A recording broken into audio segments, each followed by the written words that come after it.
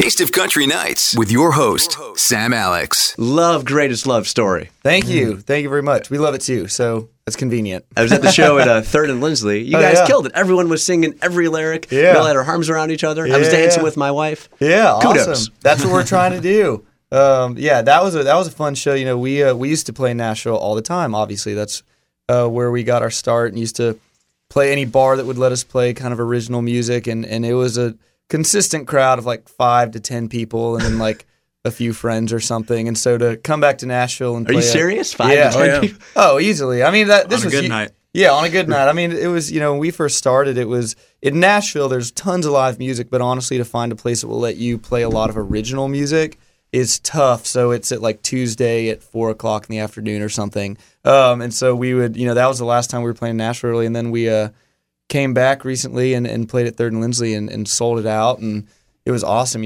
Fans actually got to come out and sing with us and just have a good night. And so we celebrated for sure. What are some of the venues you played at back in the day where it was just back in the day single-digit people? Yeah, I mean, we used to play South a lot. I feel like we almost had a residency there. So they would give us like free drinks and appetizers. We did. Is that next to Tin Roof? Yeah. In Demembrian? We did Whiskey Jam over at Losers. Yeah, I did that. That was always fun. That was Yeah. more than a few, like, because that's like a built-in crowd every Monday night over there. that's It's a good fun. But then we played Wild Horse.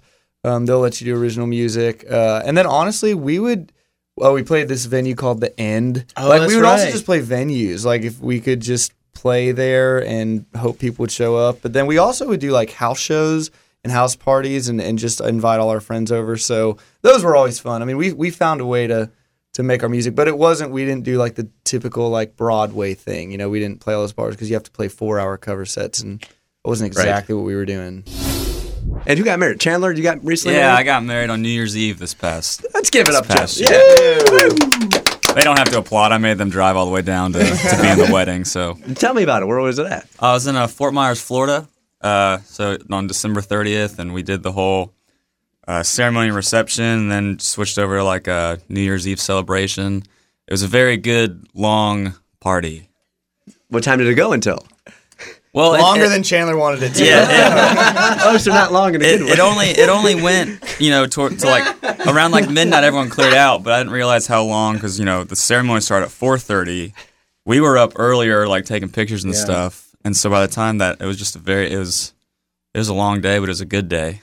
And my ceremony was also at 4:30. We rented out the venue from 6 to 10 p.m. And like 9:45, everyone left. Yeah, That didn't happen. That's what I thought was going to happen. It didn't. Yeah, Chandler didn't realize he'd have to stick around until midnight because it was his party. And I was like, oh, the host has to stay? You didn't have to. You're the groom. You can do what you want. Well, if the wife wants to stay, say, then Chandler the husband tried has to to go, stay. believe me. So did you guys have the night off? Like, did you hire a DJ or some of your friends play? Yeah, I couldn't afford us.